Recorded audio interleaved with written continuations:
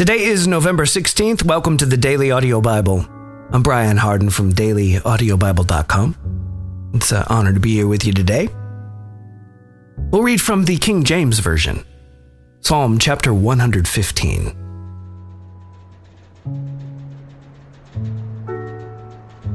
Not unto us, O Lord, not unto us, but unto thy name give glory, for thy mercy and for thy truth's sake. Wherefore should the heathen say, where is now their God? But our God is in the heavens. He hath done whatsoever he hath pleased. Their idols are silver and gold, the work of men's hands. They have mouths, but they speak not. Eyes have they, but they see not. They have ears, but they hear not. Noses have they, but they smell not. They have hands, but they handle not. Feet have they, but they walk not.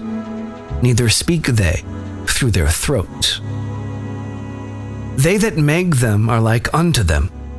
So is everyone that trusteth in them. O Israel, trust thou in the Lord.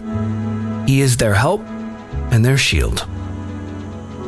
O house of Aaron, trust in the Lord. He is their help and their shield. Ye that fear the Lord, trust in the Lord. He is their help and their shield. The Lord hath been mindful of us. He will bless us. He will bless the house of Israel. He will bless the house of Aaron.